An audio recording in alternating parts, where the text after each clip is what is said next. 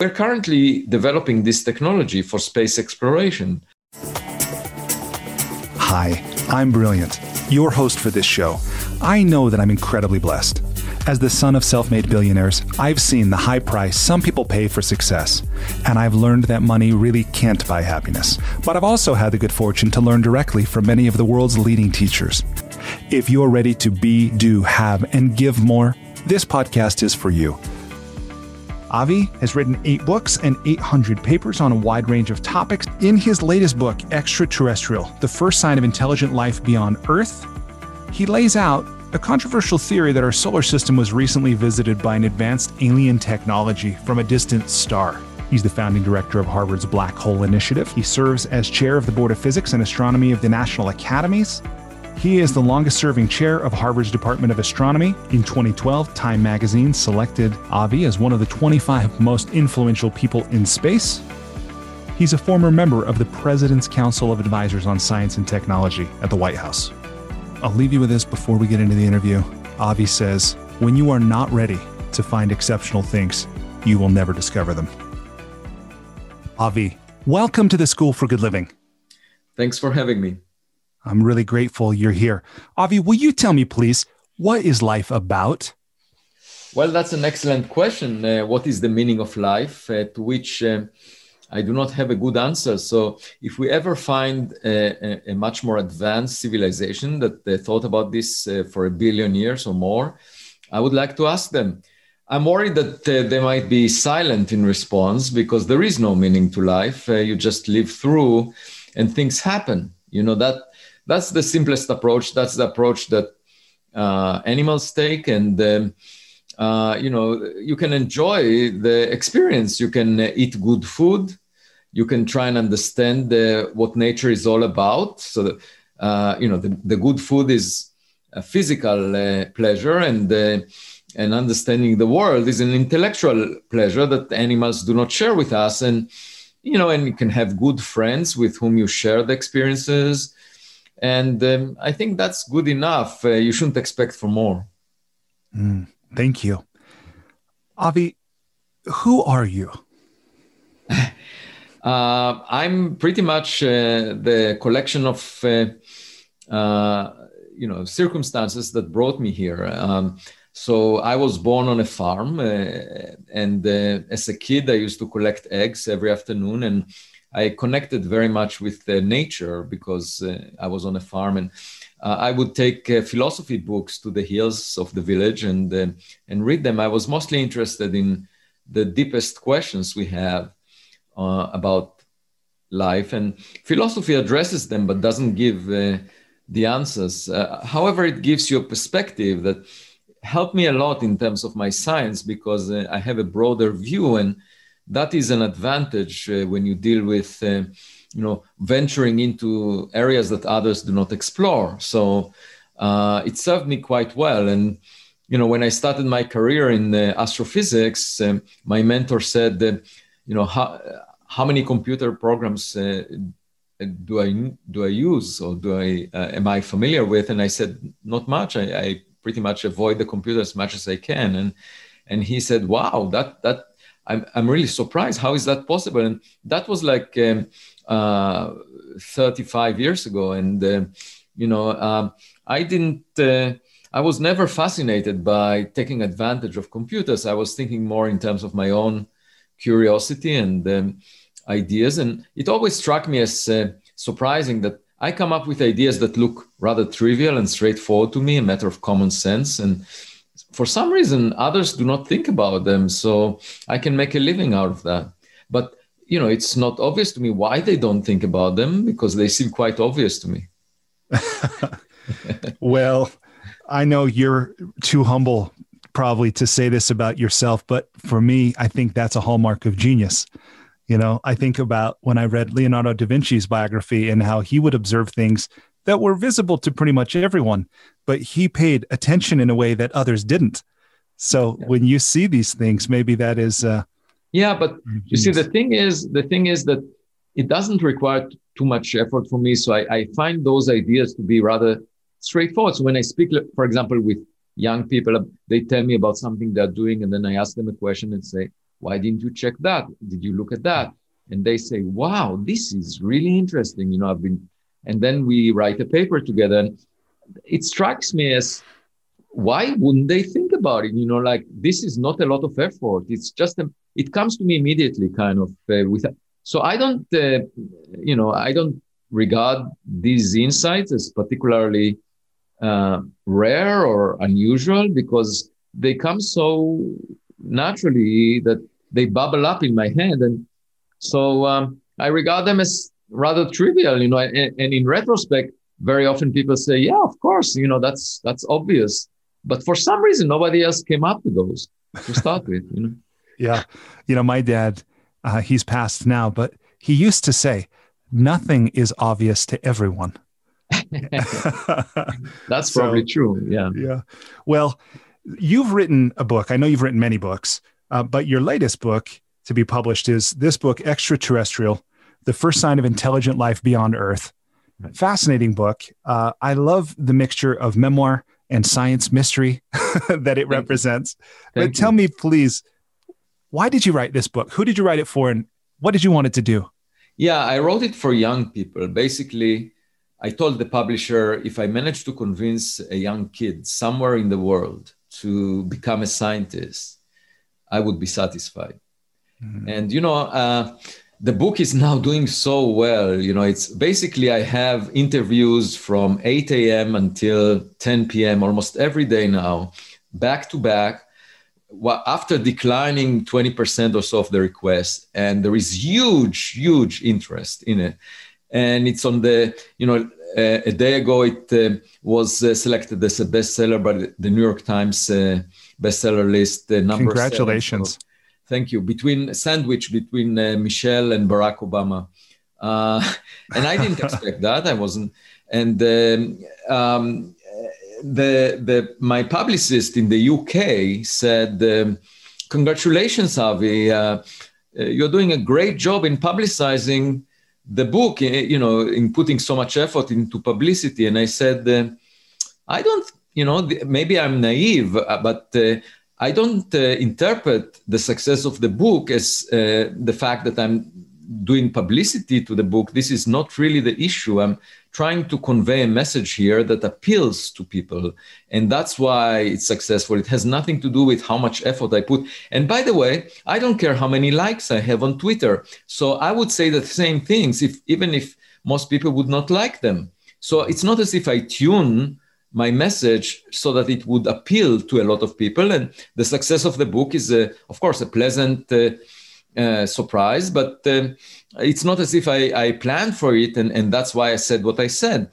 I just say what I think and it to be true. And I'm very glad to recognize that the public agrees with me. And I should say that this is not true in the academic community. And I come from the academic community. I have a lot of leadership positions, and I get rather cold response from many of my colleagues, and they just have a taboo on discussing the search for technological signatures, and they're not happy to discuss it. And I find that to be a problem with the scientific culture right now, with academic culture, and I express my views on that. So I don't know how many of the book copies are being sold in academia, but frankly, I don't really care. My message is intended to make things better in the future. And I target the younger people of today with the hope that they will change the current situation. Yeah. Well, this is something I definitely want to ask you about. In your book, you write, the scientific community's prejudice or closed-mindedness, however you want to describe it, is particularly pervasive and powerful when it comes to the search for alien life, especially intelligent life. Many researchers refuse to even consider the possibility that a bizarre object or phenomenon might be evidence of an advanced civilization. That really surprises me. I feel like it shouldn't, but isn't it a scientist's job to be open-minded? Yes, right? Exactly. Once again, this is a perfect illustration of what we started from, where something appears quite straightforward to me. I speak out of common sense. I grew up on a farm. I completely connect to people that are not specialists, and it's obvious this is a fundamental question that science can address that bears great significance to the public. It will change our perception about our place in the universe, our aspirations.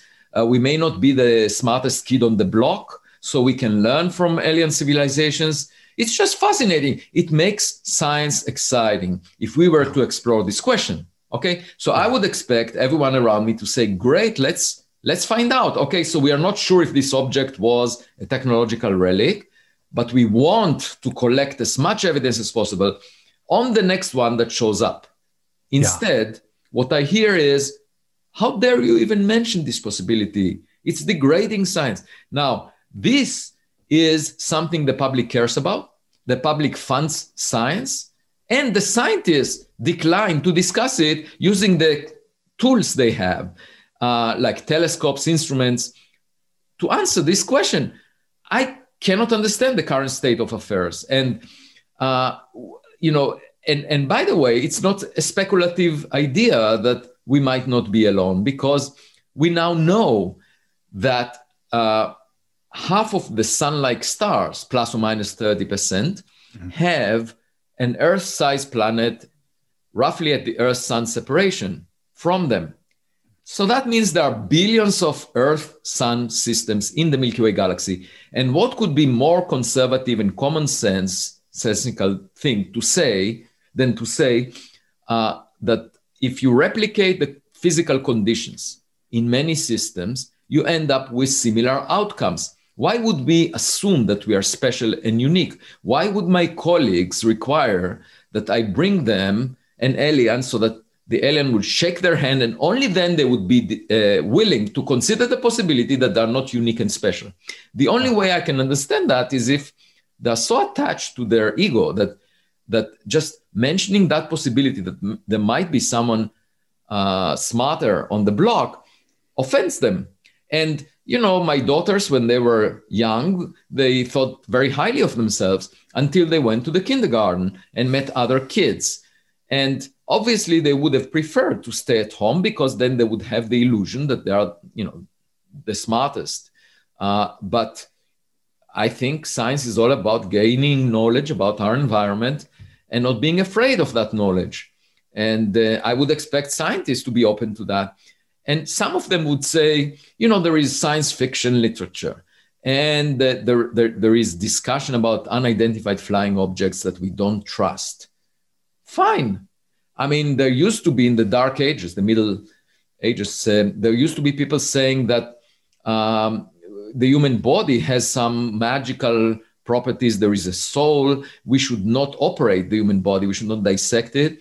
And imagine if scientists would then respond by saying, oh, there is a lot of nonsense being said about the human body, therefore we should never examine it. Where would modern medicine be? The fact that some people make nonsensical remarks about a subject should not prevent scientists from addressing it using the scientific method and tools. And what could be more appropriate than addressing a question that the public cares about using the instruments we have? That should be mainstream. It's not a speculation. It's the most conservative thing to assume that we are not alone, because we see the conditions on Earth replicated in so many other places. And we can just search and be open-minded to that possibility. And yet you find the mainstream of the scientific community bullying and ridiculing the suggestion that I made about a specific object that looked nothing like we have seen before. And I ask you, how is that possible? So I asked my wife, I said, look, this is an amazing opportunity for me to make my case and try to change this culture. The situation is not healthy, and I cannot let it go like that. And so I wrote this book with the hope that it will change the culture. Well, I'm grateful for that, because honestly, until this moment, I hadn't recognized about how there's more at stake here than just this, one object, but there's this scientific paradigm, Right. And so I'm grateful that you're there. Just about that, I wanted to add that there is a chapter in my book called Oumuamua's Wager, which is reminiscent of Pascal's wager. So Pascal wondered about God, and he was a mathematician. So he tried to address this logically. And he said, there are two possibilities. Either God exists or doesn't exist. If God exists, the implications would be tremendous. And therefore, I must take this seriously. So I'm proposing in my book that, if Oumuamua is a technological relic, the implications are enormous. It's probably the most important scientific discovery that we ever made. So therefore, we have to take it seriously. It's not as if, this is a nuance that we can entertain or not entertain about reality. Yeah, absolutely. And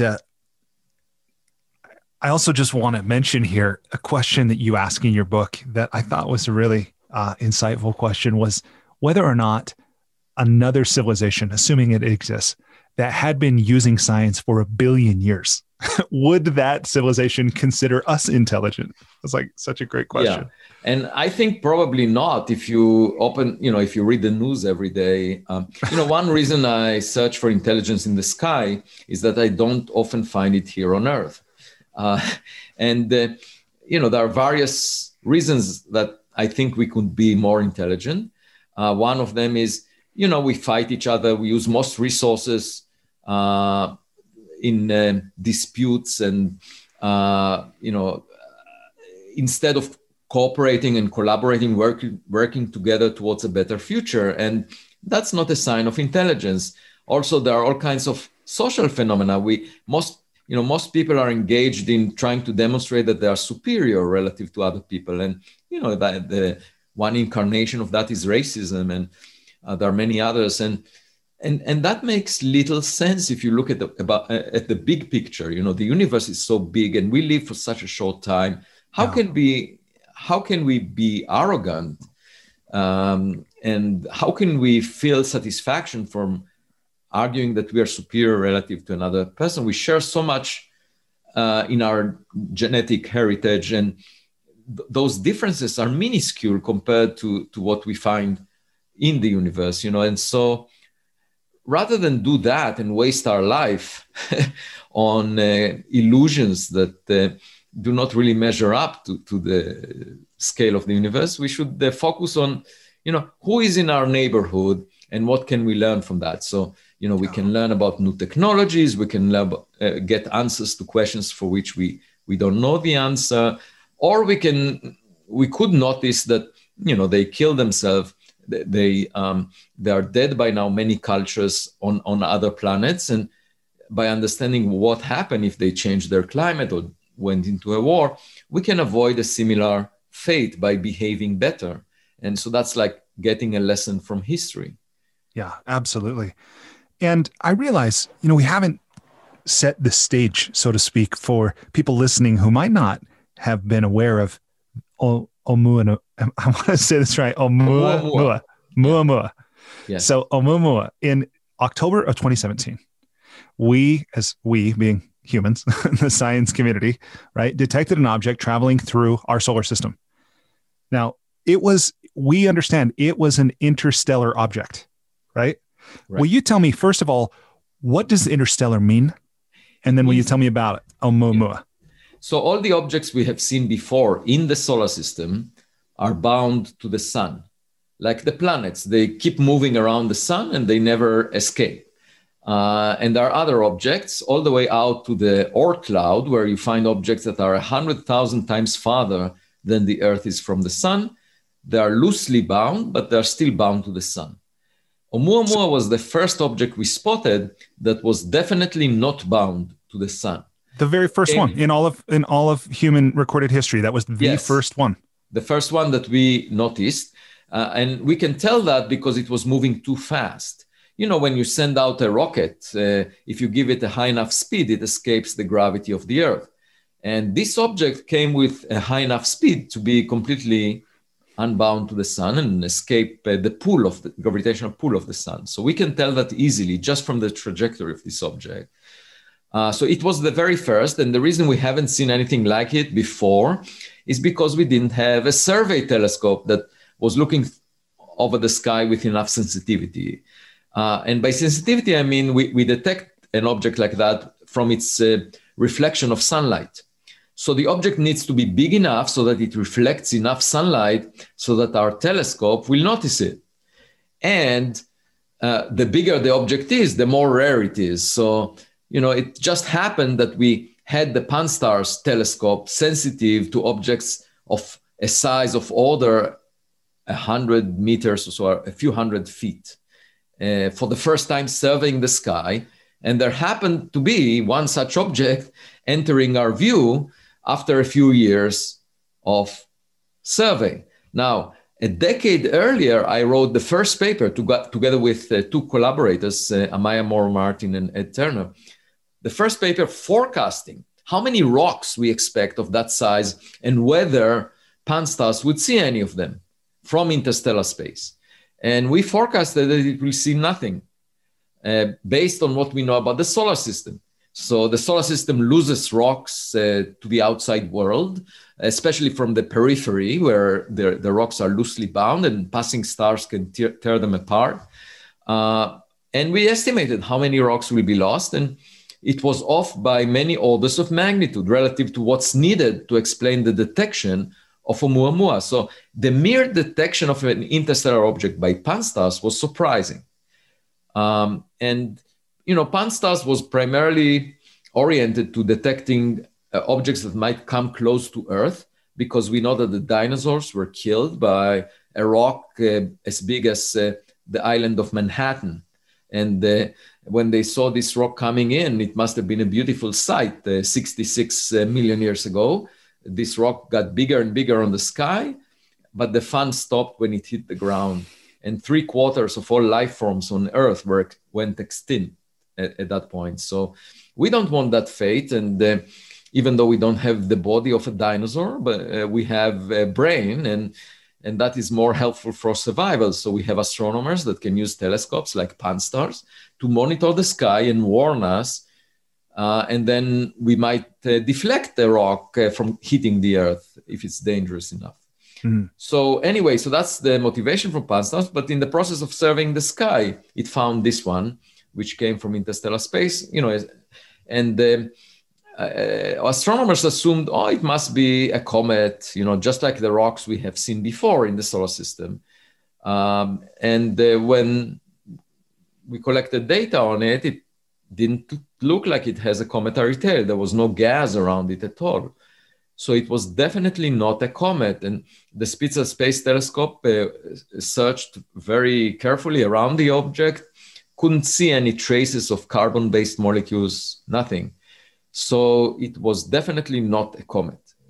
And then as it was tumbling every 8 hours, its brightness changed. The amount of reflected sunlight changed by a factor of 10, which is very extreme. It means that the area of the object as it was spinning changed, projected on the sky, was changing by a factor of 10 because the amount of sunlight you see is proportional to the area.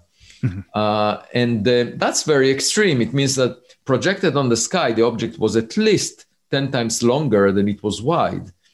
In fact, and that alone, sorry to jump in, but that alone, that dimension is very unusual relative to what we normally see with an asteroid. Exactly. And that led to the artist's impression of a cigar-shaped object, but it was not a cigar. The best model for the variation in the light was that of a pancake-shaped object, flat.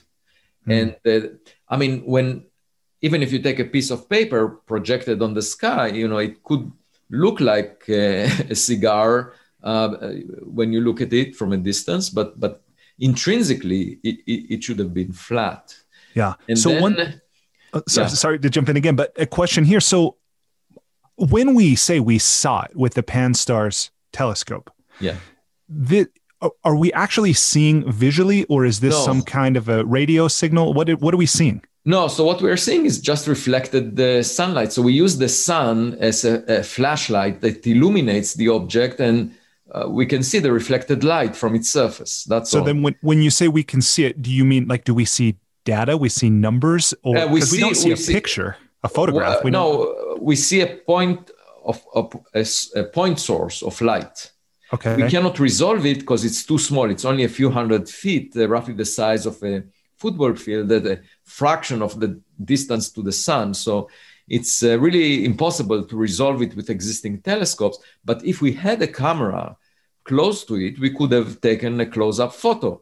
And that would, by the way, a picture is worth 1,000 words. It would have saved me thousands of words in the context of this book if I had a picture of the object. And obviously I want to see a picture of it, because then we can tell if it's a rock or something else. Yeah. But we couldn't resolve it. So all we saw is a point of light, which is shown actually as the first figure, the first image in my book. And we could monitor how much light is coming to us over time. And as it was tumbling, the amount of light changed. And by the way, it's traveling at about 56,000 miles an hour. Yeah, that's primarily dictated by gravity and the initial speed of the object far from the sun. So by itself, it's not particularly surprising, except what was surprising is the object came from the direction towards which the sun is moving in the so-called local standard of rest. So the local standard of rest is the frame of reference that you get to when you average over the random motions of stars in the vicinity of the sun. It's sort of, every star has some motion, but there is sort of the average frame of reference relative to which each star is moving. And this object was at rest in that frame, surprisingly, because only 1 in 500 stars is at rest in that frame. So if it came from another star, why would it be at rest? I mean, only 1 in 500 would actually have a speed similar to that of Oumuamua in that frame. It was just like a buoy sitting at rest on the surface of the ocean, and then the solar system bumped into it like a giant ship. And that by itself is another weird, quite unlikely if it were a natural object. Yeah. And then it exhibited an extra push relative away from the sun, in addition to the force of gravity that acted on it. But there were no gases around it to give it the rocket effect to explain that. And the only possible explanation that I could think of was reflection of sunlight. So I was imagining a sail, basically a very thin object, such that the reflection of light from the sun would give it a push. And this is called the light sail. It's just like the sail on a boat, except it's not being pushed by wind reflected off it, but rather by light. And we're currently developing this technology for space exploration. It offers the advantage of not needing for the spacecraft to carry the fuel with it. So you just ride on a beam of light, so to speak. And in principle, you can get to high speeds. But it could also be any object that is thin enough would feel that force. So it doesn't need to be designed to act as a light sail. So, for example, in September 2020, just a few months ago, there was another object that showed a push because of reflection of sunlight without a cometary tail. And that one was traced to a rocket booster that was launched into space in 1966. And it was hollow and thin, and that's why it exhibited this behavior. And we know that it's artificial because we produced it. So we can tell the difference between a rock and an artificial object that is thin based on the way it moves. And the question is, who produced Oumuamua? Yeah, such a great mystery. And I was relating this to my daughter. She's 17. She is interested in science right now, deeply fascinated by marine life. But I was sharing with her, I said, look, this thing, its dimensions were, disproportionate to what we've seen before. Its brightness was it was inconsistent with what we thought would have been a naturally occurring object. It wasn't showing signs of gas. It moved away from the sun's gravity as though it had some form of propulsion that was not naturally occurring, like all these things. And I said, and Avi has this theory that it's artificial, that someone made it and it wasn't us. But it wasn't a spacecraft per se. It wasn't carrying people, we don't think, or life, but nevertheless, perhaps a discarded relic of a technological culture or something. So do I have that correct? Is there anything that you would clarify or add to that? No, you had it exactly correct. And I'm glad that you explained it to your daughter, because I really enjoy speaking and working with young people, because they don't carry a baggage of prejudice. They really are curious about the world. And I wish that the adults I know would have been loyal to their childhood curiosity. But instead, what I see very often are tenured professors that are attached to their ego, worry about their image, and not take any risk, and are not wondering about the world. They wonder mostly about themselves, and thus, the world centers on them, so to speak. Yeah, that's exactly right. And it's really strange that this was the first object that we have seen. After that, we have seen another interstellar object called Borisov. It was discovered by Gennady Borisov, an amateur Russian astronomer, and it was just like a regular comet. So it looked completely natural.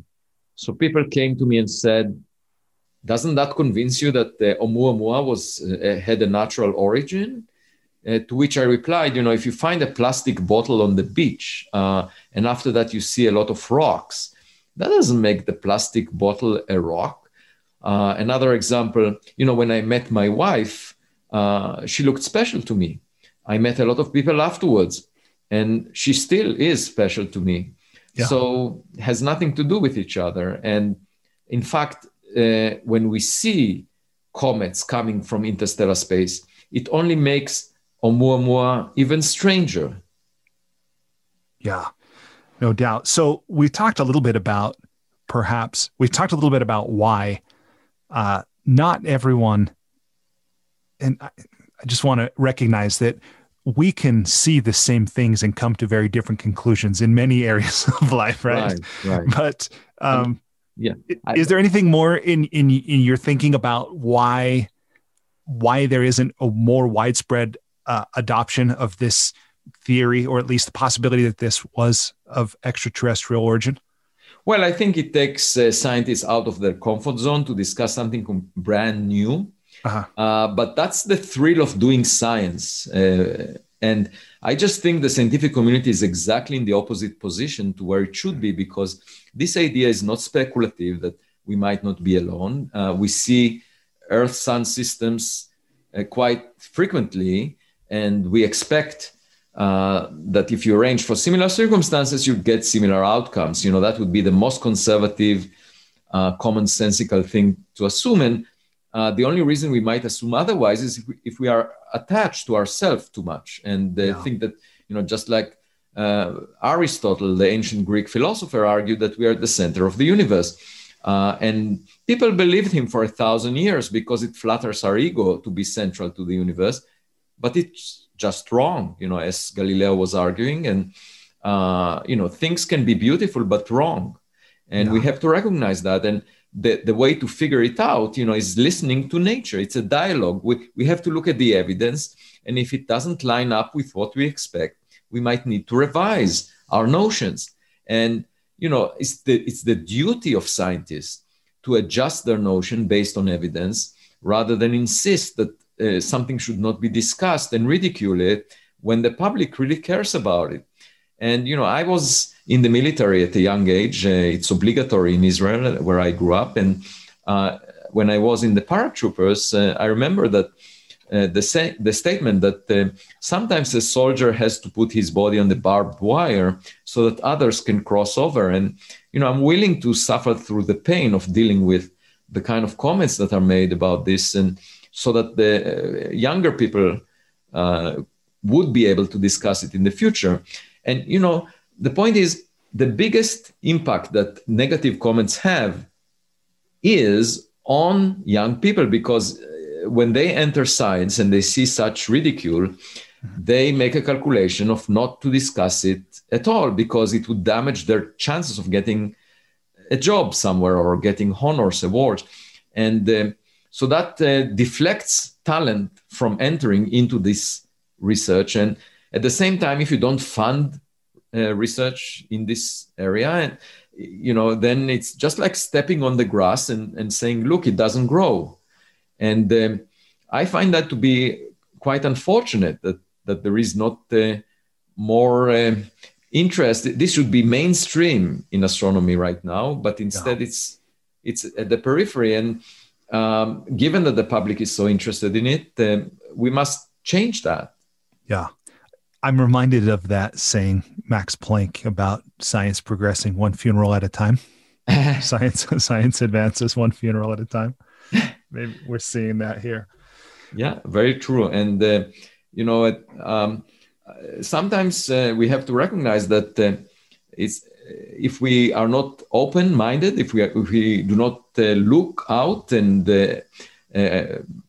if we are not willing to discover the unexpected, we will never discover it. It's as if we put blinders. It's the same experience as the philosophers had when they refused to look through Galileo's telescope. You can keep your opinions, but reality doesn't really care if you ignore it. And, the Earth continue to move around the sun, and the aliens will continue to exist irrespective of whether we are willing to admit that they might exist. Yeah. I remember a few years ago, I finally got around to reading Carl Sagan's Cosmos.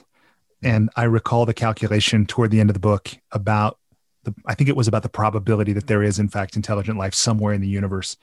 And you mention a number in your book when you say adding all the other galaxies in the observable volume of the universe increases the number of habitable planets to a zeta, or a 10 to the 21st power, a figure greater than the number of grains of sand on all the beaches on Earth.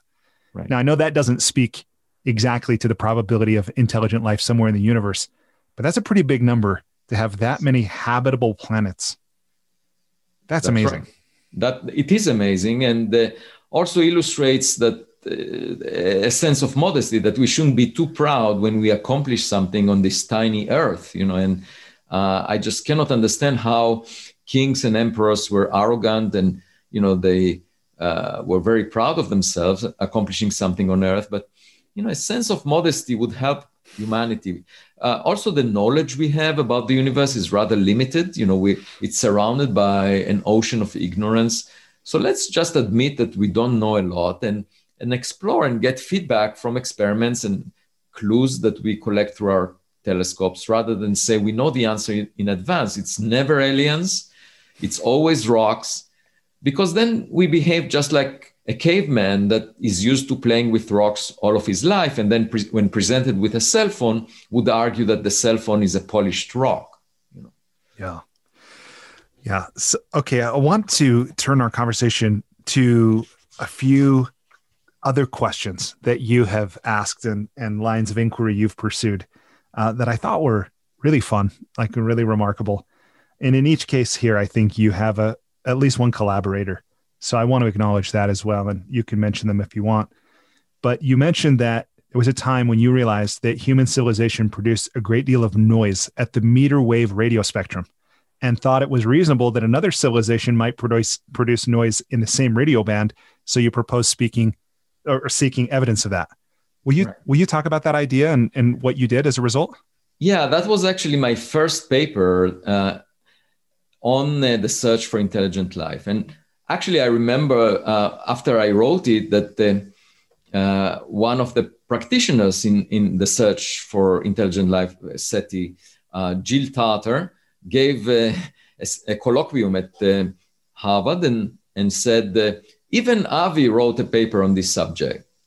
Just to illustrate to you that I was working in cosmology, the study of the universe, and nobody expected me to write a paper on that. And the reason I wrote it is because, I pioneered the study of the first stars in the universe. Let there be light, the biblical phrase that now can be studied scientifically, of how the first light in the universe came to exist. And So I worked on that, and the one effect that the first stars had was to produce ultraviolet radiation that broke the hydrogen atoms into their constituent electrons and protons. And one way to find those scars that were left by the first galaxies on their environment when they broke the hydrogen was to image the hydrogen in the universe at early times. There should have been bubbles around the first sources of light and bubbles of broken hydrogen. And how can you image hydrogen? Well, it emits a very faint radio signal at a wavelength of 21 centimeter, which is very long wavelength. And then because of the expansion of the universe, the wavelength is even stretched farther to meter wavelengths, roughly the height of a person. And as a result of these studies, we motivated the new observatories that would search for long wavelength radiation or low frequency radiation. And it turns out that the biggest interference for those comes from radio and TV broadcasting on Earth, because it's roughly at the same frequencies, same wavelengths. And so at one point, I joked with a colleague of mine, Matthias Daldriaga. I said, look, if radio and TV transmission poses a problem for building observatories on Earth, we could potentially use the same observatories to eavesdrop on such emissions from another civilization on some planet. And why don't we write a paper about that? So we wrote a paper about that. And we realized that, in fact, the radio emission from Earth can be detected all the way out to tens of light years away with the existing radio telescopes that we're building.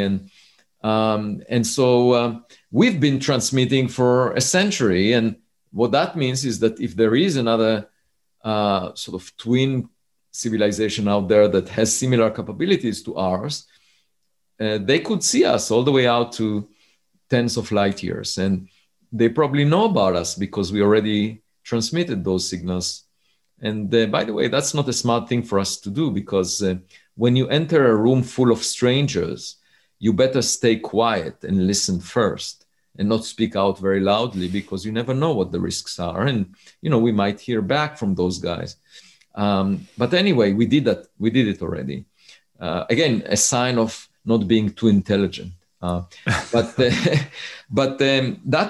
was the first paper I wrote on the search. And then a few years passed by, and I was in Abu Dhabi, Dubai, for a conference to inaugurate a new campus that NYU built there. And the tour guide was bragging that the city lights can be seen all the way to the moon, because there are all these oil fields and they have a lot of electric power. It's very bright around. So, and I just thought to myself, okay, well, if there are city lights on an object far away, how far can we see them, the artificial lights? You can tell the difference. For example, if an object like Pluto or something else out there had a city like Tokyo, we could detect it with the Hubble Space Telescope, actually. And we could tell that it's artificial light and not reflected sunlight. By the way, it varies as the object changes its distance, because if it's artificial light, the brightness changes inversely with distance squared. But if it's reflected sunlight, it changes roughly as 1 over distance to the 4th power. And so we wrote this paper with a colleague of mine, Ed Turner, and that was my second paper. And after that, I met the observer that discovered most of the objects in the Kuiper Belt, not far from Pluto, and asked him, did you ever check whether any of these objects changes its brightness as it changes its distance from us in the way that you expect from reflected sunlight? And he said, why should I check? It's obvious. It must be that way.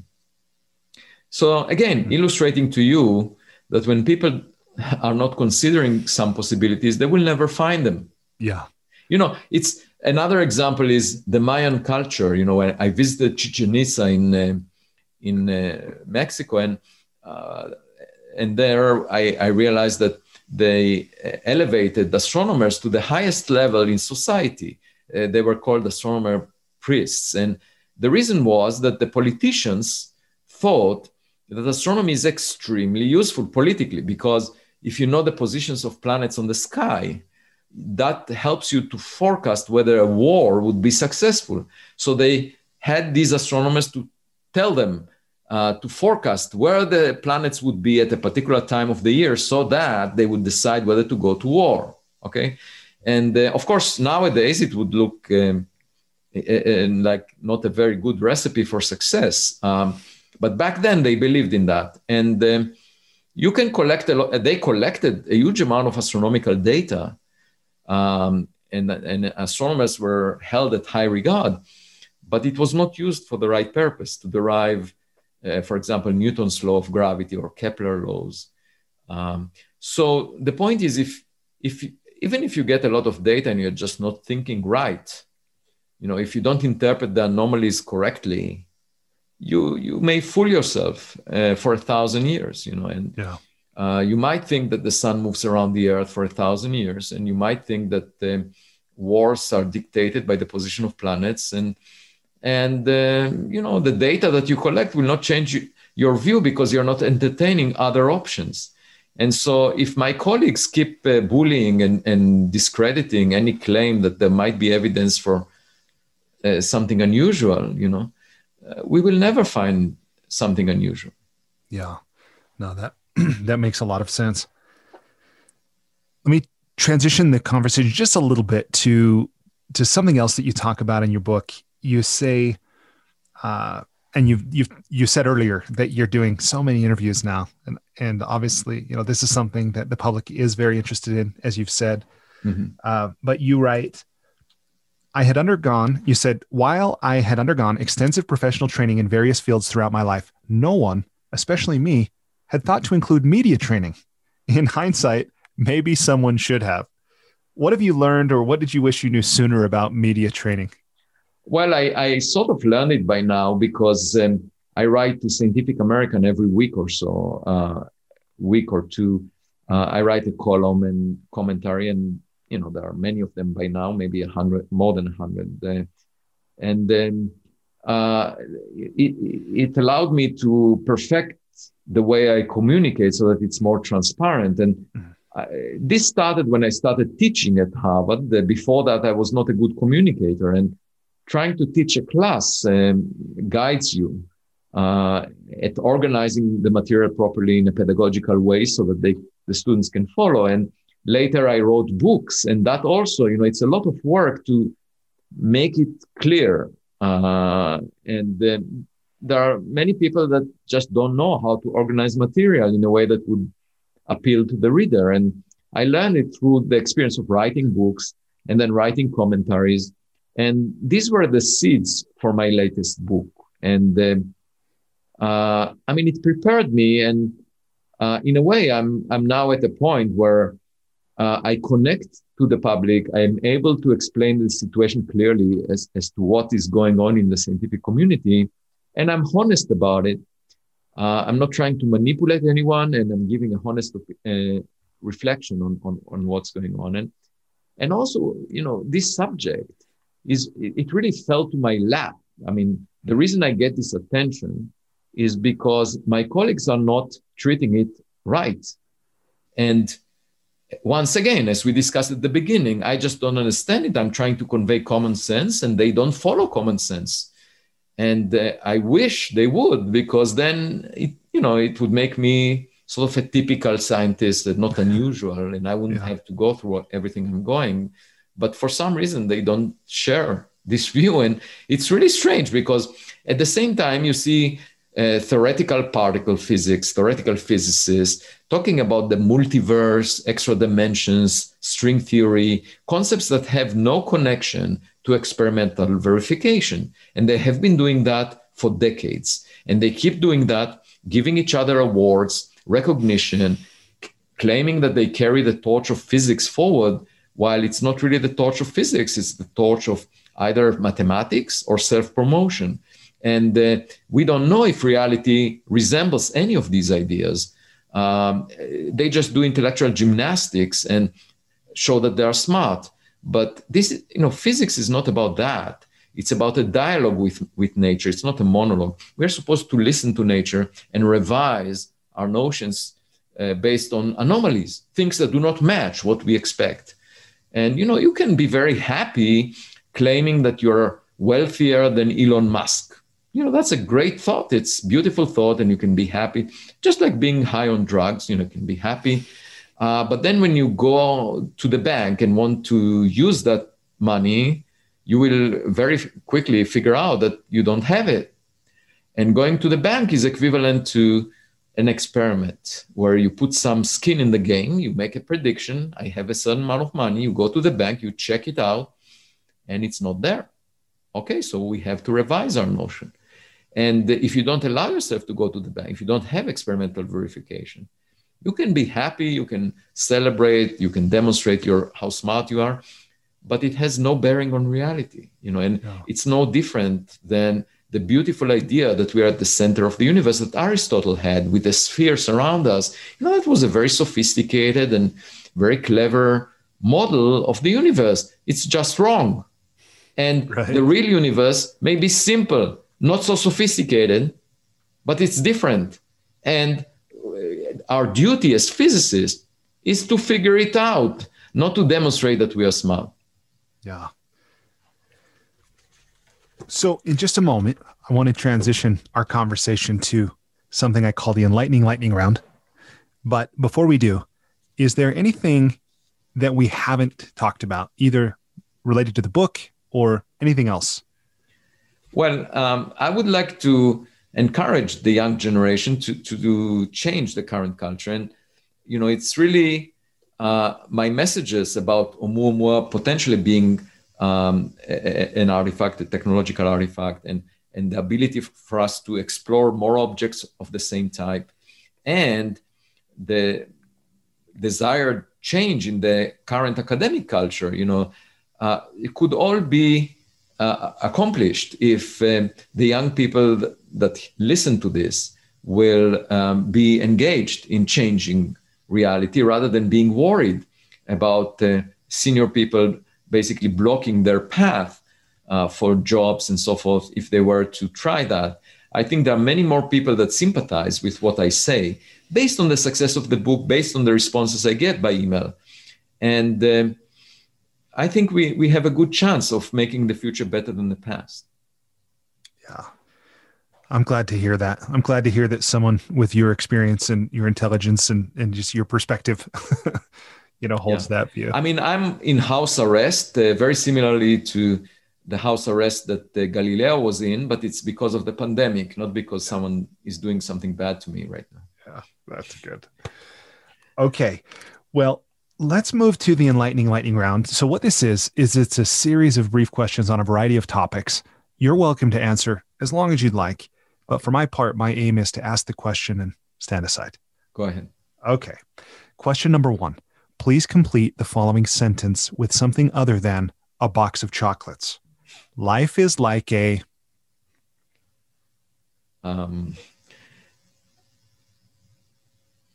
adventure. Okay. Question number 2. Here I'm borrowing Peter Thiel's question. What important truth do very few people agree with you on? That we are not unique and special. We are not the smartest kid on the block. All right. Question number 3. I realize this one might be a stretch, but I invite you to go with it.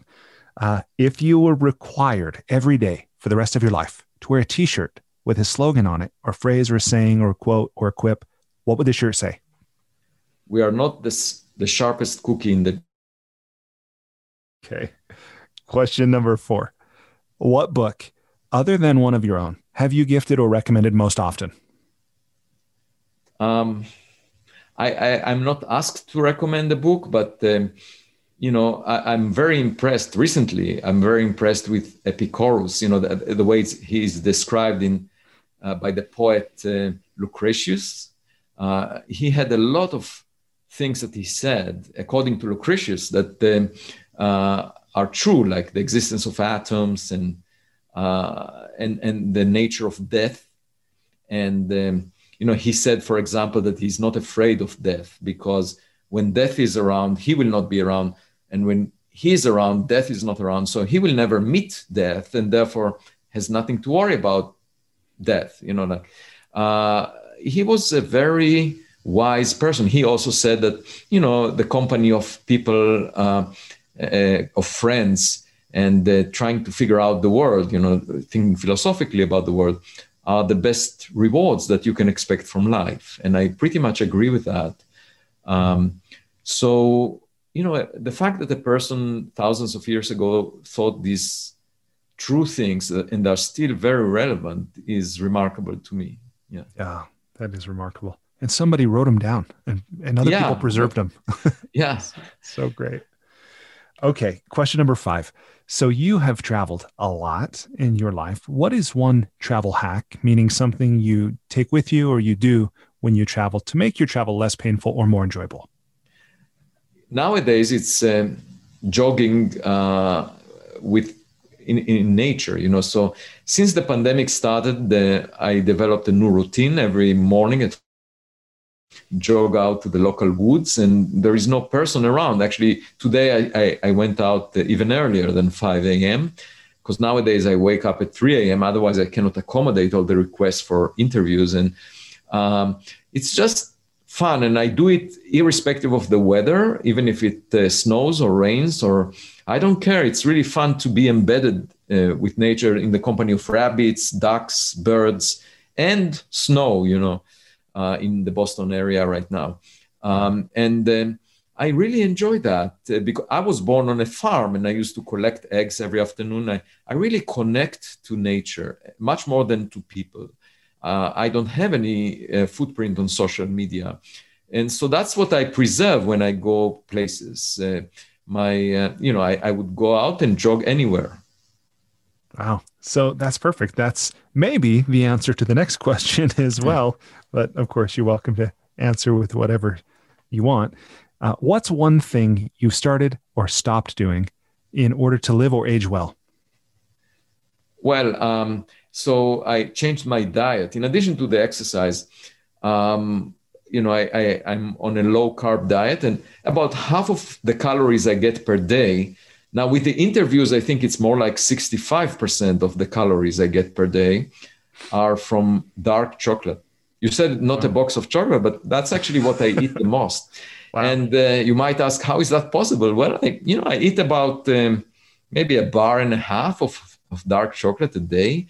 I don't eat a lot more. I do eat dinner and stuff, but it's something I really enjoy. And I eat dark chocolate, so it doesn't have much sugar in it. And I cherish that. It's really great. And since I've started this diet where I don't consume much carbs, I lost about a third of my weight within a few years. And wow. It's a lot. A third of your weight. And together with jogging, I can tell that my ability to think and concentrate and remember things is as good as, or even better as whenever in my life, like better than when I was a teenager. Wow. I'm basically at the peak of my intellectual abilities ever. And I think diet is extremely important, exercise as well, in keeping you up to shape. Yeah. Sleep is important too. I know Sleep is important, but I can testify that over the past few weeks, didn't get enough sleep. I would go to bed because of the interviews at 10:30 p.m. and wake up at 3 a.m. And you might think, okay, well, that's too little. But I do well.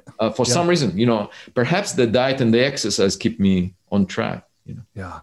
Well, and the chocolate, I'm curious. I know some people are they're what's the word, like an aficionado. Do you have a particular brand or kind? I have a number of. I have like 10 different types, and I, take a little bit of each. It's not as if it's all one type, and I stick to those brands because I tested a lot, and they are mainly from South America, Latin America. They make just superb chocolate in some of the countries, in Peru, for example, Ecuador. Yeah, that's amazing. Okay, question number 7. What's one thing you wish every American knew? That science is important and crucial for our future, that knowledge is to our benefit always. You see, some people prefer to bury their head in the sand. And when I say some people, it's not just the general public, but also scientists. The scientists that refuse to examine some anomalies. And what they don't understand is knowledge is always good. What you do with it might not be good. So let me give an example. Nuclear energy, so we discovered nuclear forces, nuclear energy, and then of course you can make nuclear bombs out of that, and that affected politics. The Cold War with the Russians was pretty much triggered by the development of nuclear weapons, and of course that's a bad thing. But at the same time, you can use nuclear energy for our needs, the energy needs we have. And that could be a very nice solution to our energy needs in the future, because it's relatively clean energy if you do it right, And France has most of its power coming from nuclear energy. So it's possible to do. In the US, for some reason, didn't really reach its potential. And the point is that anything, just like nuclear energy, can be used for either positive or negative purposes or uses. And it depends on the set of values that we adopt when we use this knowledge. But knowing something is always better than not knowing something, because look at animals. They don't know anything. Look at the dinosaurs. This rock came down and killed them because they didn't know much about astronomy. So knowing is always good. And how the best way for us to gain knowledge is through science, because it uses, we can tell, because look at all the technology that we are surrounded with. It all came from science, quantum mechanics, solid state physics, all of these things that appear to be just academic pursuits, ended up serving us on a daily basis, completely changing our lives and improving our life. And we should be grateful to science for allowing us to advance. And the future is even brighter than that. So I think overall for society, science is the most precious commodity we have. And science advocates for collaboration, cooperation.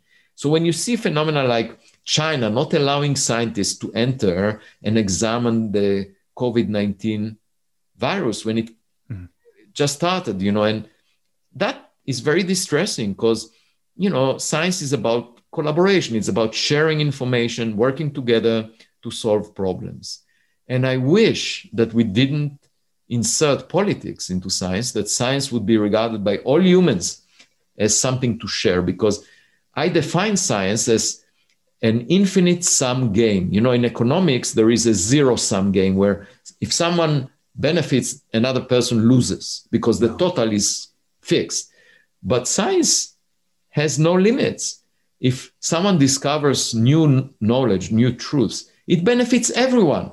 So I call it an infinite sum game, where by adding knowledge, everyone benefits. And that's why it should be shared. And that's why we should work on science collaboratively. And if there is COVID-19, we should all share the information we have to help everyone on the globe, because our fate is also common, and we see that with the pandemic. Yeah, I appreciate that perspective. And I also think it's an enlightened view. I can see where, yes, everyone benefits from knowledge, but I also see, what is perhaps selfish human nature of recognizing some people benefit more if they're the only ones who have it. So the altruistic view is, yes, everyone will ultimately benefit, but if I can benefit. Well, you see, I regard science not as an occupation of the elite or an occupation of some nation, or I see it as a way of life, that you have clues, you have evidence, and you're trying to interpret them. And if the evidence is becoming clear, then you figure it out. And I think any person can pursue science, even on a daily basis. If you have a problem, you're trying to solve it. If you think scientifically, that's the path to resolving real problems. And I just hate it when it's associated with academia, as if you have to be on a pedestal to deal with science, and which is the sentiment that you get from people saying, oh, we don't want to discuss technological signatures from other civilizations because the public connects to it too well. It appears in science fiction literature. Yeah. Why would that be an argument against it? It should be an argument in favor of it. This, and maybe you've seen this, or maybe you think it's hogwash, who knows? Either way, it reminds me a little bit now of what I understand some of the religious authorities did in the mid ages of not teaching Latin or allowing the scriptures to be read and so forth. It's up in that tower. Exactly. No, I mean, a lot of the phenomena that I see right now in the academic culture resemble religious cults, in the sense that a group of people decides to agree on something. That something may not have any resemblance to reality, but as long as a large enough community agrees to it, that's fine. There was a philosopher giving a talk at an annual conference that we hold at the Black Hole Initiative. I'm the founding director of the Black Hole Initiative, which is the only center in the world focused on the study of black holes. And we bring together philosophers and scientists, mathematicians, astronomers, physicists, and philosophers. And one of the philosophers in the first annual conference gave a talk in which he said, if physicists agree on something for a decade, it must be right by definition, because physics is what physicists do. So I raised my hand and said, how can you say something like that? Physicists can agree on something, but it may have nothing to do with reality. And the judgment should be based on evidence, on clues, not on people agreeing with each other. A lot of people agree that the sun moved around the earth, that the earth is at the center of the universe, that makes no sense. But in today's culture of social media and people connecting and people agreeing on what to do as if, that is acceptable. And it's acceptable to the philosopher. And he gives justification to that. And I just find it distressing because, our duty as physicists is to pay attention to nature. It's a dialogue with nature. It's not a monologue. Yeah, I love that view. And with what you're saying too, this reminds me of that saying I've heard attributed to Abraham Lincoln about, if you call a tail a leg, how many legs does a dog have? Right. And it's still 4. Calling a tail a leg doesn't make it a leg. Right. So, yeah, exactly.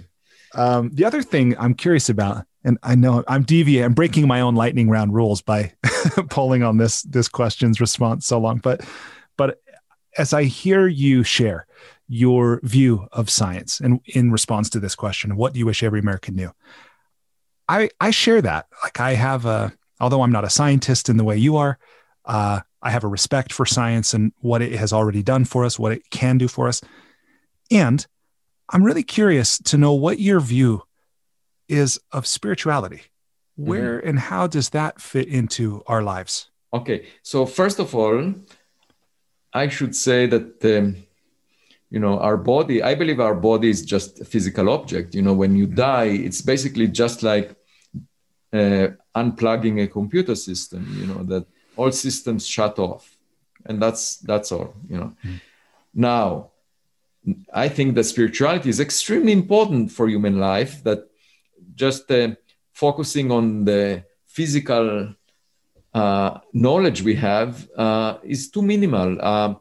There is much more. I think that the humanities offer an extremely important perspective about reality. And, scientists tend to dismiss it, but it's extremely important, especially philosophy and the arts. And it's another way of looking at reality that is complementary and can be inspiring to come up with a better idea. Einstein, for example, he was inspired by philosophers like Ernest Mach, when coming up with his theory of gravity. And, scientists that are very technical and focusing on a niche within science can ignore the bigger picture. But so they are likely to drill very deep in that niche, but they might hit the rock bottom and end with that and not have a broad impact. And you have to have the bigger perspective. And, as now a writer, I can testify that art and writing and art more broadly, like paintings and so forth, is really providing intuition into things that you can't formulate clearly, and other people might see your art as differently than you do, and there is some subconscious embedded into it that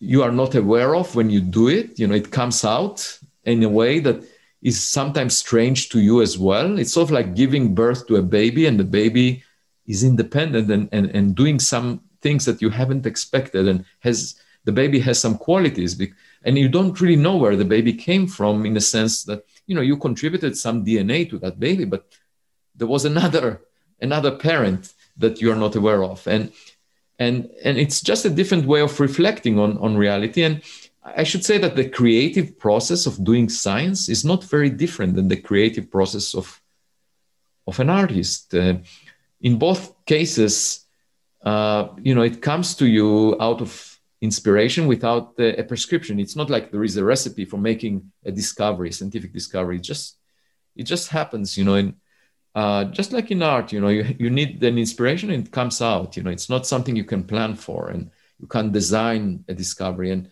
like NASA, for example, when they ask you for a proposal, they ask you to forecast what you will discover in year 2, year 3. And how can you forecast the discovery? That's impossible, and It's completely counterproductive to tell scientists to forecast what they will discover. Of course, NASA would argue, we're giving you taxpayers' money, therefore we need to know that you will produce something useful. But the whole point about science is not to be useful in the short term. It's to benefit from unexpected findings that cannot be prescribed ahead of time. These are the biggest breakthroughs. And if you look at the commercial world, the companies, they have a component of the company that is brainstorming all the time, and in an unprescribed fashion, and places like Google or SpaceX, and these are organizations that are in for the profit, and they are investing in risk-taking endeavors. So if NASA gives a grant to an academic institution, you would expect the academic world to be even more daring, to be even more risk-taking, because it's blue sky, supposed to be blue sky research that you can't prescribe. And somehow this is not recognized. On funding selection committees, you have the mainstream scientists serving and providing primarily funding to things that we can foresee, that will just enhance what we already know. And that to me is boring. Why not invest a fraction of the funding in risk-taking and out-of-the-box ideas? And, then we might discover things more frequently. There is this example of the discovery of exoplanets, planets outside the solar system. And in 1952, there was an astronomer called Otto Struve that wrote a short paper suggesting that we might search for Jupiter-sized planets around stars. If the planet is close enough to the star, it will tug it back and forth, and we could detect that. Or if it comes in front of the star, there will be a diminution of the amount of light that we see, and therefore we can detect it in another way. And he just proposed that, and for 4 decades, astronomers refused to allocate time on telescopes to search for such systems, because they said, we know that Jupiter in the solar system is far away from the sun, and we understand why. Therefore, we shouldn't waste telescope time on searching for things that don't exist. The only problem is that they do exist. And in 1995, more than 4 decades afterwards, the first system was found, and that opened the whole field of exoplanets. And the Nobel Prize was awarded a few years ago for that discovery. And you might say, oh, okay, so it was delayed by 4 decades. What's the big problem? Science did make progress. Well, first of all, it was delayed, so we could have made additional progress by now. But this is a baby that was barely born. And think about all the babies that were never born, that were ridiculed and we never pursued. And as a result, science did not make any progress on those fronts. So it's this conservative approach of not allowing babies to come out and not allocate to risk-taking is troubling. Yeah, thank you. Okay, coming down the stretch on the enlightening lightning round. So last few questions. Question number 8. What's the most important or useful thing you've ever learned about making relationships work? Well, first of all, listening to the person that you speak with and attending to their concerns. That's really important because, it's when you work with people, you have to understand where they're coming from. And, I started my life from a background that most Harvard professors. I grew up on a farm in a foreign country, and it was always plan B for me to go back to the farm, so I was never worried about getting tenure at Harvard. And that's one reason I accepted an offer of an associate professor without tenure at first. But there are people that were even less privileged. And I recognize that because, my circumstances perhaps were quite fortunate by chance and others may not have those. And I'm trying to help people that come from unprivileged circumstances. 80% of my graduate students were women over the past decade. And I feel strongly about promoting women in science. And I work with underrepresented minorities and try to help them. And it all stems from the fact that I do think that, people talk a lot about promoting, students and scholars from from backgrounds that are not as easy to come out of, and they talk about it, but they do not really do anything about it. And I feel strongly about helping individuals. That is what we are supposed to do, and that you accomplish by attending to people's needs. To listening to what would help them. And I've seen over the years, there were students that came in and didn't have much skills and did not look very impressive, and they ended up being my best, ever. And there is one example of someone that came to me and said, I really want to work with you. I read your papers, and he didn't know anything about astrophysics. And I started working with him. Originally, he's from India and from a poor background, and started working with him and taught him a little bit of astronomy. And he became my most prolific collaborator. We wrote about 45 papers over the past 4 years. Wow. And we have a textbook coming out of more than 1,000 pages, Manasvi Lingam.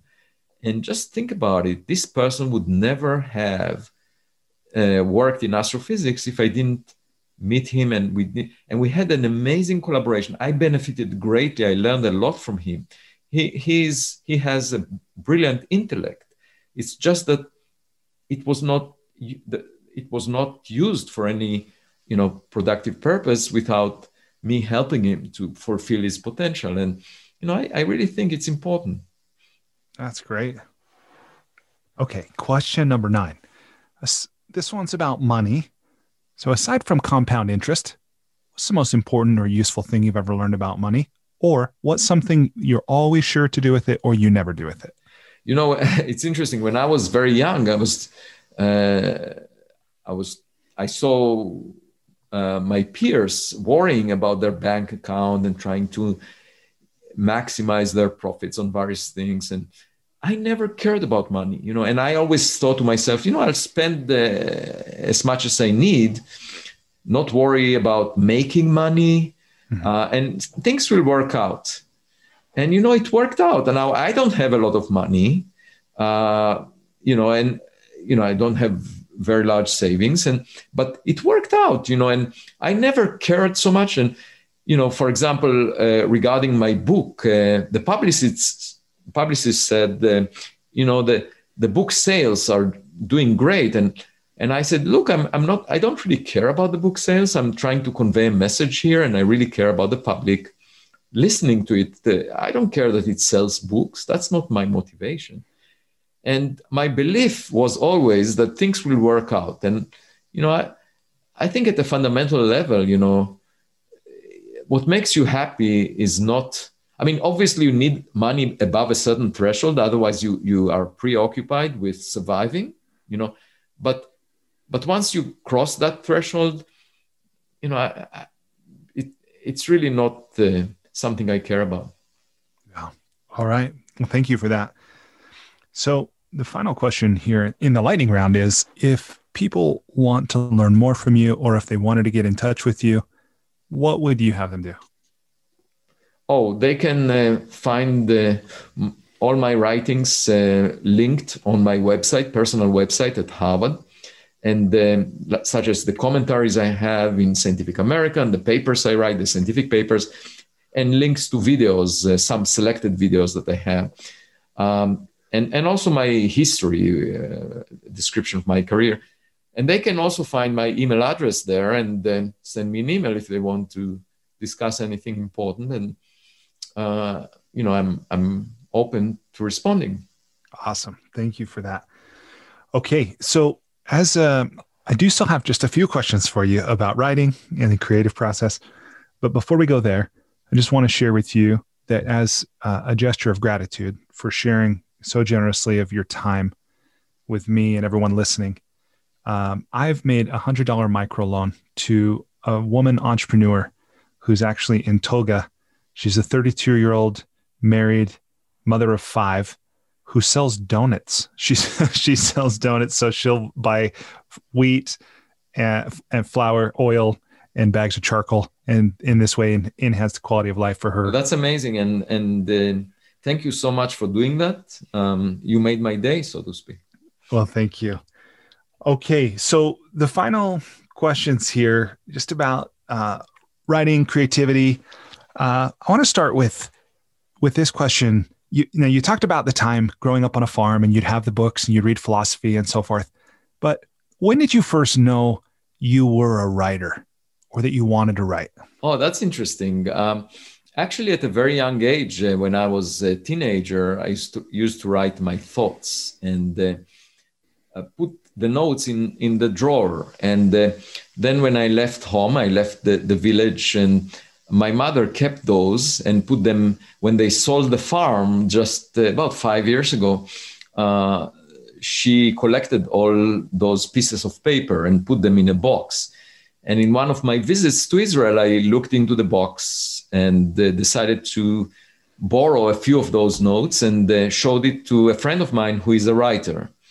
And I asked him, do you think it's worth putting out? And he said, some of these thoughts when you were a teenager are quite interesting. And so we collaborated and put it in a book. Were written in Hebrew, but then I translated it and put it on Kindle, and it's over there right now. It wasn't a commercial enterprise, so I didn't make an actual published book out of it. So really, my first popular level book is the new one, and I'm really struck by the fact that this is really my very first popular level book, and a week after it's out, it's it's a bestseller between Michelle and Barack Obama. So that's a complete surprise. And that's awesome. In my mind, it reflects the fact that, I think like the public, I have my common sense appeals to people. That's a surprise to me because I wouldn't change anything in what I say, irrespective of how many people like it. But it illustrates the fact that I think, the way I think appeals to people, which is a surprise, but it's a pleasant surprise. And I'm very grateful for that. It's a surprise because, I think about it, I put it out and people say they agree or they like it. And it's not clear to me why, but it's sort of like you have a clock, a watch, and somehow it's synchronized with other watches without you tuning it in the first place to be synchronized with other watches. But it shows the same time. So that's a good experience, Yeah, absolutely. Who has been influential in your development as a writer, and what have you learned from them? Yeah, so again, it dates back to when I was a teenager. I used to read the philosophy books and also literature written by mostly existentialists. I remember Jean-Paul Sartre and Albert Camus, and they wrote in a way that appealed to me because they described human existence as a state that should be authentically pursued, like without pretending, without pretensions, without trying to portray an image of yourself that is different than you actually are, and just living life the way it is, and not somehow masquerading it or putting some makeup on it like most people do. Yeah. And that appealed to me, and I kept that sense throughout. And I also read Beckett, Samuel Beckett. I remember that his early writings were never published, and people he managed. I mean, one of his early books, the first book, was published after his death. He got the Nobel Prize. Also, Jean-Paul Sartre got the Nobel Prize in literature, but he declined it. He said, "Pay attention to this selection committee that gets its self-importance out of giving me a prize. I don't care about their opinion. I mean, I do what I do." And he just declined the Nobel Prize in literature. And that's a noble thing to do, to basically admit that you're doing it because of the substance, not because of the recognition. And it's just like basketball coaches often say, keep your eyes on the ball, not on the audience, which is pretty much what I'm trying to do. Yeah. With this book, with Extraterrestrial, what was the moment that you knew you were going to write this book? Oh, that was when the response of the scientific community. And I just thought, if they were to show me evidence or come up with better ideas to explain these anomalies that we see, I was driven just by the evidence. I was not driven by anything else. And the response of some people was hostile. Without a good reason, they would ridicule it. That made little sense to me. I start the book by mentioning an anecdote about me as a kid, entering the first day of class and looking around, and I saw the kids jumping up and down on the desks. And I was thinking, does it make sense to jump up and down on the desks? Why would they do that? Is that a pleasurable thing to do? And then the teacher came into the class and said, look at Avi, how well behaved he is. Why can't you all be like him? And I was thinking to myself, I'm not well behaved. I'm just thinking whether it makes sense to jump up and down. If I convince myself that it makes sense, I would do it as well. It's not like I was trying to be different and well behaved. And that pretty much reflects my life, in the sense that I don't follow the crowd. I don't do what others are doing just because they're doing it. I'm trying to think for myself whether it makes sense. And that's practically what I did with this book. I expressed my common sense, and I'm glad that it appeals to many people. Yeah. Well, you are prolific in your production of academic papers and books. What is your writing routine like? What are your habits like? Oh, I just need no distractions. So, for example, before the pandemic, I would get most of my ideas in the shower when nobody interrupts. The problem is when I went to work, I have leadership positions. I was chair of the astronomy department, director of 2 centers, serving on the President's Council of Advisors on Science and Technology, head of the chair of the advisory board for the Starshot project. So all of these things I did as a service to, improve my environment. Not as a status symbol, but just to serve the community that I belong to make it better. And they would take my time, and people would interrupt all the time and ask me to do things for them. I felt like a server in a restaurant. People ask you to bring this and that and do this and that. And that takes your attention away from creative work.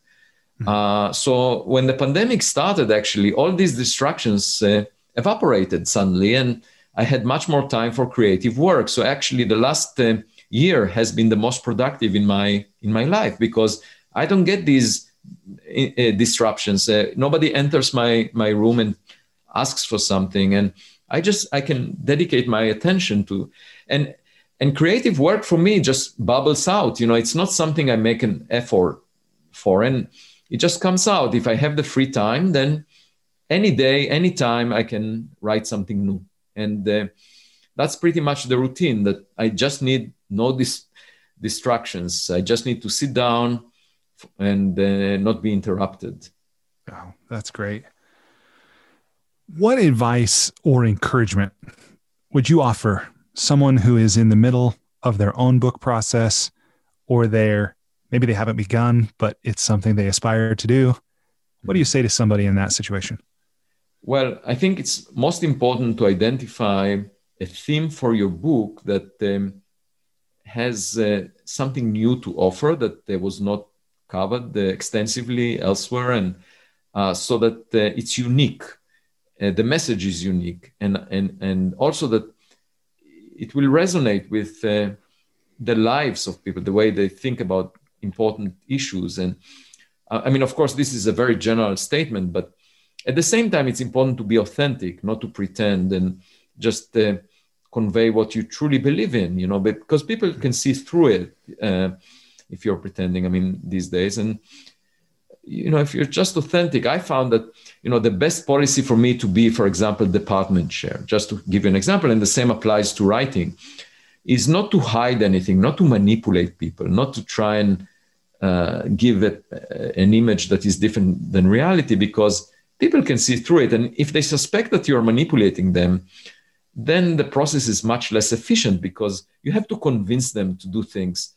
And if they don't believe you, if they suspect that you are fooling them, it doesn't work out. That you spend a lot of time repairing damage that you created by not being sincere, And my policy from the beginning of starting to be department chair was to be straightforward and transparent, to lay out the truth without hiding anything. And I thought it would never work out, because in politics you have to hide some things, otherwise you don't accomplish anything. But it worked wonderfully, in the sense that people believed me. They never thought I'm fooling them. What you see is what you get. And my term as department chair was extended twice. So I was the longest serving department chair for 9 years. The usual term is 3 years. And I think the same applies to your writing. If you are sincere and honest, that would resonate with some people. Yeah, no doubt. What surprised you in the process of creating this book in particular, Extraterrestrial? What did you learn, either about yourself, about the creative process, about your subject, about the publishing world, like anything? What surprised you, or what did you learn in the process? Well, I should say, so I wrote this scientific paper about Oumuamua, and it attracted a lot of attention. There was a media storm. That was really surprising, the amount of attention that I got, and I describe it in the book a little. It got to the point where, just a week or so after the paper was published, I had to give a public lecture at a conference in Berlin, and the Falling Walls, which is a major conference that brings in scientists from many different disciplines. So I got to Berlin after a TV crew stood in my front door and asked me, "Do you think aliens exist?" And I said, "I have to go to the airport." And they said, "Well, just tell us." And then I got there, and I saw an email from Good Morning America asking me to get interviewed. And then I went to dinner, and at dinner, suddenly all the people that I've never met, from other disciplines, said, "We know you. You were just in the news." And that was a surprise to me. Anyway, wow. The strange thing is that there were several literary agents that approached me, and one of them was insisting and asking me, "Did you think about writing a book?" And I said, "No, I don't have time for that. I'm a scientist. I don't want to write a book right now. I have too many things." And she said, her name is Leslie Meredith, and she said, "No, you have to write a book. This is important." And I said, "No, I don't want to write a book. I'll get back." And then she came back to me and convinced me that it's important. And I said, "Okay, well, let's give it a try." And we had a book proposal, and it was accepted. And then I started writing. And I'm really grateful for her for convincing me to do it, because it was very rewarding. I wrote the book, and to see now the response of the public to this book, and the fact that it's a completely different experience than just being a scientist, in the sense that there is a huge crowd out there, a huge audience, and it gives me great satisfaction in the sense that I can promote the recognition that science is important, that the excitement about science to young people. And I get emails all the time that young people are enthusiastic about what I say. And, that's something that I could not have reached without writing the book. And that was a surprise. Yeah, that's great. Well, I know we often think that writing is a very solitary endeavor. And in some ways it is, no doubt. But also books are ultimately very collaborative. And you mentioned Leslie, but I wonder if you'll tell me about what was the team like, all the way from maybe a thought partner early on to just generate ideas to the research structure, all of that. How did other people factor in? You see, the book, I wrote a lot about this subject, either in Scientific American or I had some notes because of the exposure to the media early on. Mm-hmm. And the main challenge was to take all of this material, which I collected in a huge PDF file, and edit it and assemble it to something that would look compelling. Mm-hmm. And I'm grateful to the people that worked with me on that. There was much more material that I left out. And, when you are very close to that material, it's difficult for you sometimes to see what to leave out. And people that come from outside, see it in a better perspective. So I'm really grateful to the team of people that worked with me on that. But, it was interesting because after things were trimmed out, suddenly I would see a phrase made and I would say, wow, that's profound. Did I actually say that? And I went back and found it somewhere, I would forget what I myself said at some point and wrote down. And so for me, I was moved by the final product because when I read it, a year later, I recognized things that resonate with me very authentically, even though a lot of other things were trimmed out by the editing process. But altogether, the book is me. So if you read it, you get a good sense of who I am. And that's why I'm so happy about it, because, I wanted to convey that message. And the fact that it's appealing to people means that, I'm not completely wrong about what I advocate for. And what you see in the book is pretty much me. There is nothing missing, and if you read the book, you pretty much know who I am. In all respects. Yeah. For what it's worth, I definitely think it's a book that you deserve to be proud of. Yeah. Thank you. Now the question is what to do next. And, since I finished this book, there are a large number, like 50 Scientific American articles that I wrote, and they carry the seeds of the next book. So I'm thinking about it now. That's great. Well, Avi, this has been a tremendous privilege and a pleasure. I'm really grateful to you for sharing. I hope you've enjoyed it. I hope I've asked you some things that you haven't necessarily shared.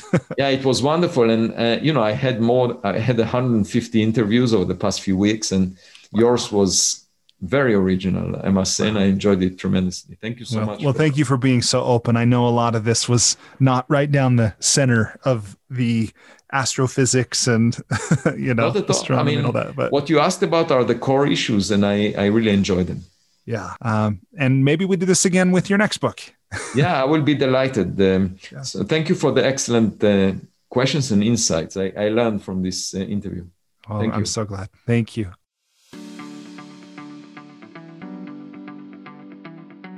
Hey, before you take off, I just want to extend an invitation to you to head over to goodliving.com to check out our transformational coaching program.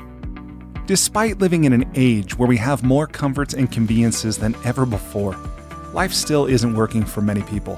Whether it's here in the developed world where we deal with depression, anxiety, loneliness, addiction, divorce, unfulfilling jobs or relationships that don't work, or in the developing world where so many people still don't have access to basic things like clean water or sanitation or healthcare or education, or they live in conflict zones, there are a lot of people on this planet that life isn't working very well for. If you're one of those people, or even if your life is working, but you have the sense that it could work better, consider signing up for the School for Good Living's Transformational Coaching Program. It's something I've designed to help you navigate the transitions that we all go through.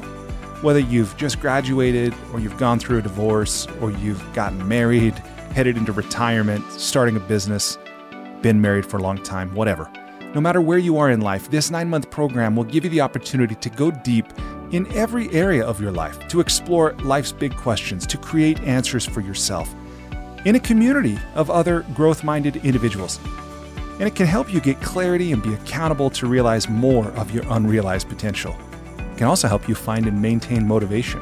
In short, it's designed to help you live with greater health, happiness, and meaning so that you can be, do, have, and give more. Visit goodliving.com to learn more or to sign up today.